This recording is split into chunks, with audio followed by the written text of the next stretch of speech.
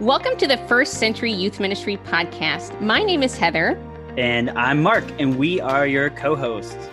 And we're here to take a look back into the Jewish roots of our faith for the way forward in youth ministry discipleship. This podcast is a part of the Youth Cartels Podcast Network. Hey friends, welcome back to the show. It's Heather here, and I am leading our discussion on week number 3 of Sexually Explicit Judaism of the first century. So we are tackling kind of the 4 main players with the different religious sects in the first century. And this week we're talking about the Zealots. And so Mark is leading our discussion on the Zealots today. So Mark, ready, set, go. Hey everyone, how's it going? Okay, so the Zealots are interesting. Josephus says there are 3 sects of Judaism at his time: the Pharisees, the Sadducees, and the Essenes, who lived by the Dead Sea. Yeah. And then he describes a 4th philosophy, the Zealots. And the reason he calls them a philosophy is that they're kind of a loose group of guerrilla fighters that kind of like work against the Roman Empire, like violently. And they're not all that like regimented, you know? Don't think of the Zealots as like a little army running around trying to fight Rome at first. They get there, but early on, and especially at the time of Jesus, there were a lot of proponents of violently uprising and overthrowing Rome, like the Maccabees did to Antiochus Epiphanes IV. And they drew kind of their fervor or their zealotry from the Maccabean stories. Like those were their heroes, right? Yeah. So imagine growing up as a kid in the 80s or 90s, like a lot of us youth pastors. And for some of us, our heroes were like the greatest generation that went off to World War I and II, or we would watch army movies and think it was awesome. Yeah. That was the Maccabees for them. Sure. The Maccabees were like where it's at, right? Can I just say something real quick? Yeah. Personally, I think the best thing that the 80s gave us was the Back to the Future movies. Oh, yeah. Those are so good. One of those two. You know, it's hard to even pick. But yeah, Back to the Future is so great. If I could have a DeLorean, I feel like we should get back on track. Yeah. Sorry. That's a great segue. Back on track to the Zealots. I love it. Yeah. So anyways, the Zealots kind of using guerrilla tactics, like violently resisted Rome. And there was even a faction of them called the Sicarii, from the Latin sica for like short dagger or blade. Really? And they would sneak into like a crowd, right? And imagine like big crowds. There's an announcement from the procurator going on about what the Jews will now be doing or not doing. And they would sneak up real close to like a Roman guard, stab him under his armor, and then move through the crowd away just a few feet and conceal the whole thing. And this is before DNA evidence or any way to track them down, right? So they made a lot of like success with recruiting people that were zealous in their thinking into this group called the Sicaries that would basically, you know, kind of underhandedly stab people and run off, right? Now the zealot movement grows though to the degree that they start in the Galilee fighting off the Romans. And by 70 AD, when Rome destroys the temple, the Zealots had actually been able to take over Jerusalem, fend the Romans off. They had been able to stake out Masada, the Herodium, and one other giant fortress in Jordan. And if you go there with Heather and I in Israel, you can walk up Masada. Do you remember this, Heather? The Snake Trail, Masada? You can see this like squares where the Roman legions camped still to this day. And you look out there and you see all of the old camping spots of the Romans and you're like, holy smokes. Yeah. These guys were actually pretty successful. Right. They had like a whole legion camped out trying to deal with them. Yeah. Well, that's where they built that siege ramp over there in Masada, and the Zealots all kind of committed suicide. Yeah. Oh, I hope that we all get to listen to John tell that story together. Yes. Anyways, so the Zealots basically held the philosophy that we should violently overthrow Rome and we should do whatever it takes. And they gained all of their, like, I don't know, how-to-ness from the Maccabees of the past and stories of, freedom fighters. And Yeah. Jesus speaks specifically a couple of times about taking the way of peace in the face of intense Roman persecution instead of picking up the sword. The Right. famous line he says to his disciple is, "Put your sword away." Yeah. The one who lives by the sword will die by the sword. That's right.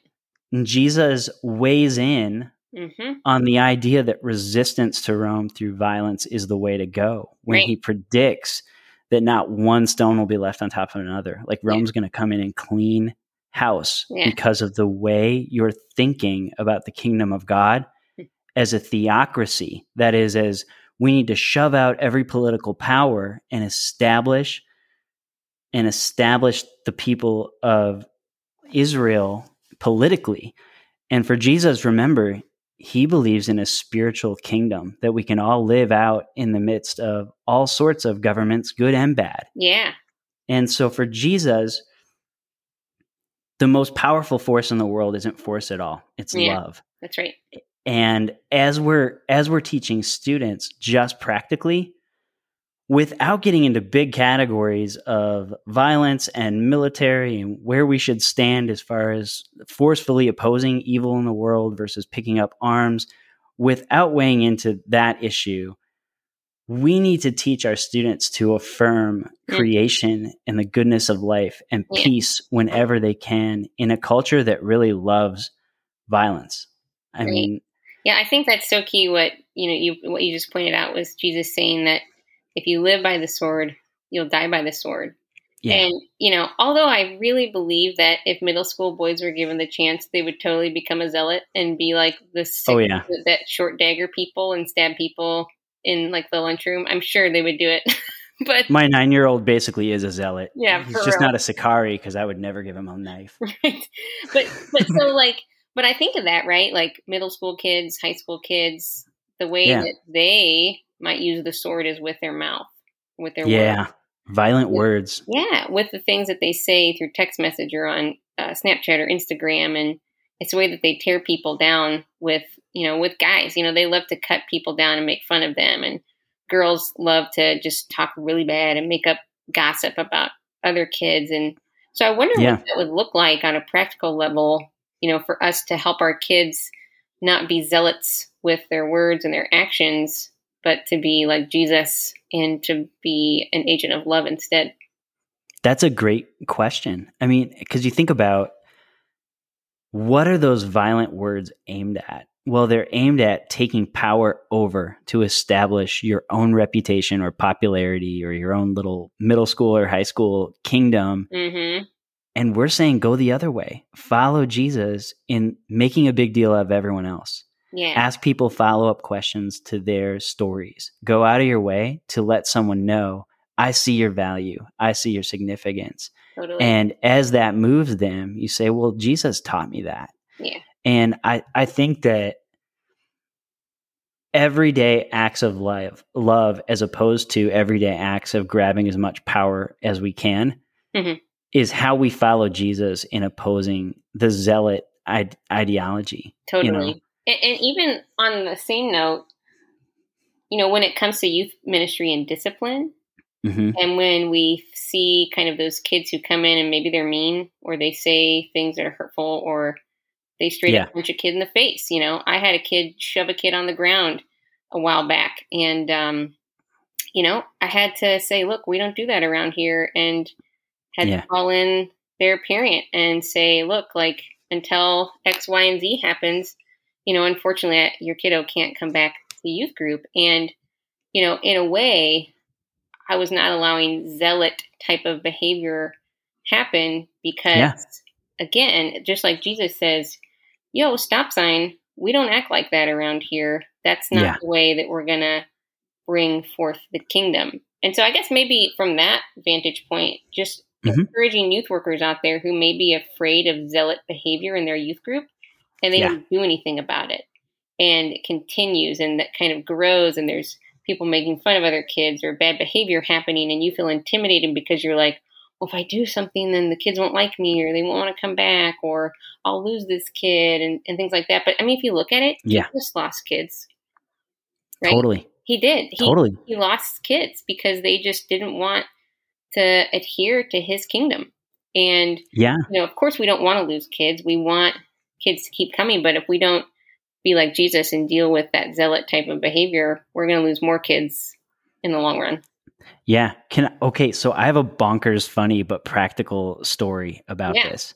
I'm not a big person. Those of you that have never seen us but have heard Heather and I'm like 5'2", and like in middle school I was like 60 pounds soaking wet. Wow. So as a youth pastor, I've literally taken kids like on trips and had adults look at our group and be like, "Do you guys have a leader?" Yeah. And I'm standing like right there, right? Yeah. And I'm like, I've had that I'm happen just a middle schooler with the beard, whatever. But anyways, I had a kid that I took with me on a mission trip to Lynn in Boston. And he had this like flowing long hair. He looked like a Justin Bieber wannabe.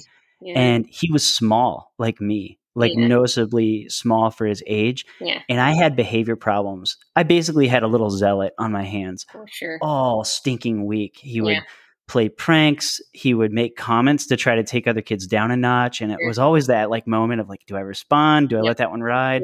Yep. And finally, it came to a head because I stopped. I'm driving these kids to a place in the city to serve, and we stop at a gas station, and in the restroom is a stall. And the biggest kid I brought with me, his name's Kyle, just a huge guy, lineman type of dude with a heart of gold. He and Brennan go into the bathroom, and Brennan pees on his shoe under a stall. What? Yeah, because he thought it would be funny. He thought, like, I don't know how he thought there would be no consequence. Like, I can't backtrack into a freshman's mind. No. Right? You never but can. Basically, I'm the youth pastor. I'm in the gas station. Little Brendan comes booking out. His hair's flowing behind him, right? Like a Greek warrior hobbit. And like Kyle's chasing him, and Kyle stops, and he's like, "Pastor Mark, this is what happened." And I said, okay, I will deal with this. I'm so sorry, buddy. Wow. And we'll take care of you. We'll get you cleaned up. Wow. I grabbed Brendan later that afternoon, and I sit down with him one-on-one. And I said, "Hey, buddy, let me tell you what I think's going on here. I think you're short like me, and you're wondering if you have value. And so you're doing A, B, and C to try to make yourself bigger. Yeah. But the way to make yourself bigger is to be a leader like you are and lead in love and affirming." And I look across, and the kid's just in tears. Like he broke the second I pointed out that he was little. Right. He was having the same like heart issues that I always had. Yep. And what I was doing was I was dismantling a zealot heart that said, "I'm mad. There's been an injustice. Wow. The whole world's Rome and it's kicking me around. And so I'm going to take what power I can in whatever way I can." Yeah. And I was saying, nope, go the other way, because I've tried that and it got me nowhere. So go the other way. Wow. You can do that for kids. Specifically the kids that power up and try to make a big deal of themselves in your group and even act with physical violence, like you were saying. Yeah. You pull them aside one-on-one and you say, what is the need behind the action in your heart? What is the deep wound in your heart underneath the action? Yes. And you'll watch a zealot become a disciple. That's like right. James or John, right? That's right. You might have a son of thunder on your hands. You never know. Because, there is a tendency to just discipline but not actually care for the heart. Yeah. Right?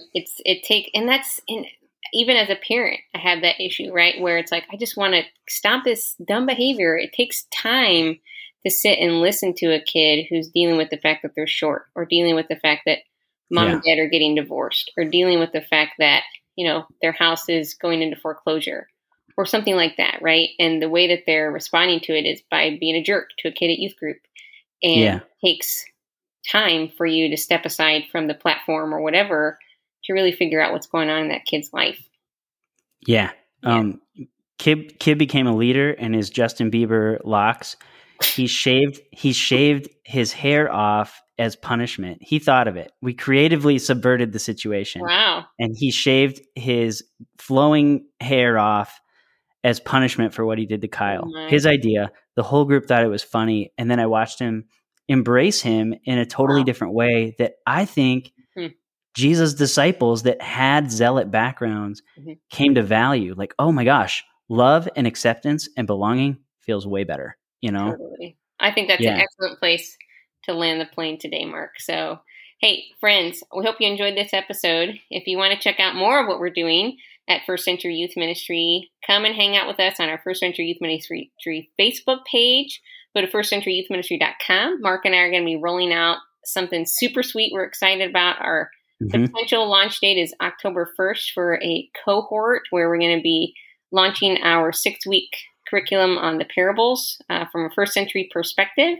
And so we want you to join us for that. And we're super excited about it. And then also we've got our Youth Workers Only trip to the land of Israel in August of 2022. And who knows what's going to be cooking in the oven here in the weeks and months to come. So definitely get plugged in with us. We want to know you. We want you to know us. And I've made some connections with some fun people. We actually made a connection with a guy from Britain. We're going to be talking with him here recently. Made another connection with a gal from California who loves basketball too. Thanks for listening to the podcast. And so thanks. Welcome. So thanks everybody for checking in to this week's episode. And we'll check with you next week. See ya. Bye. Bye, everyone.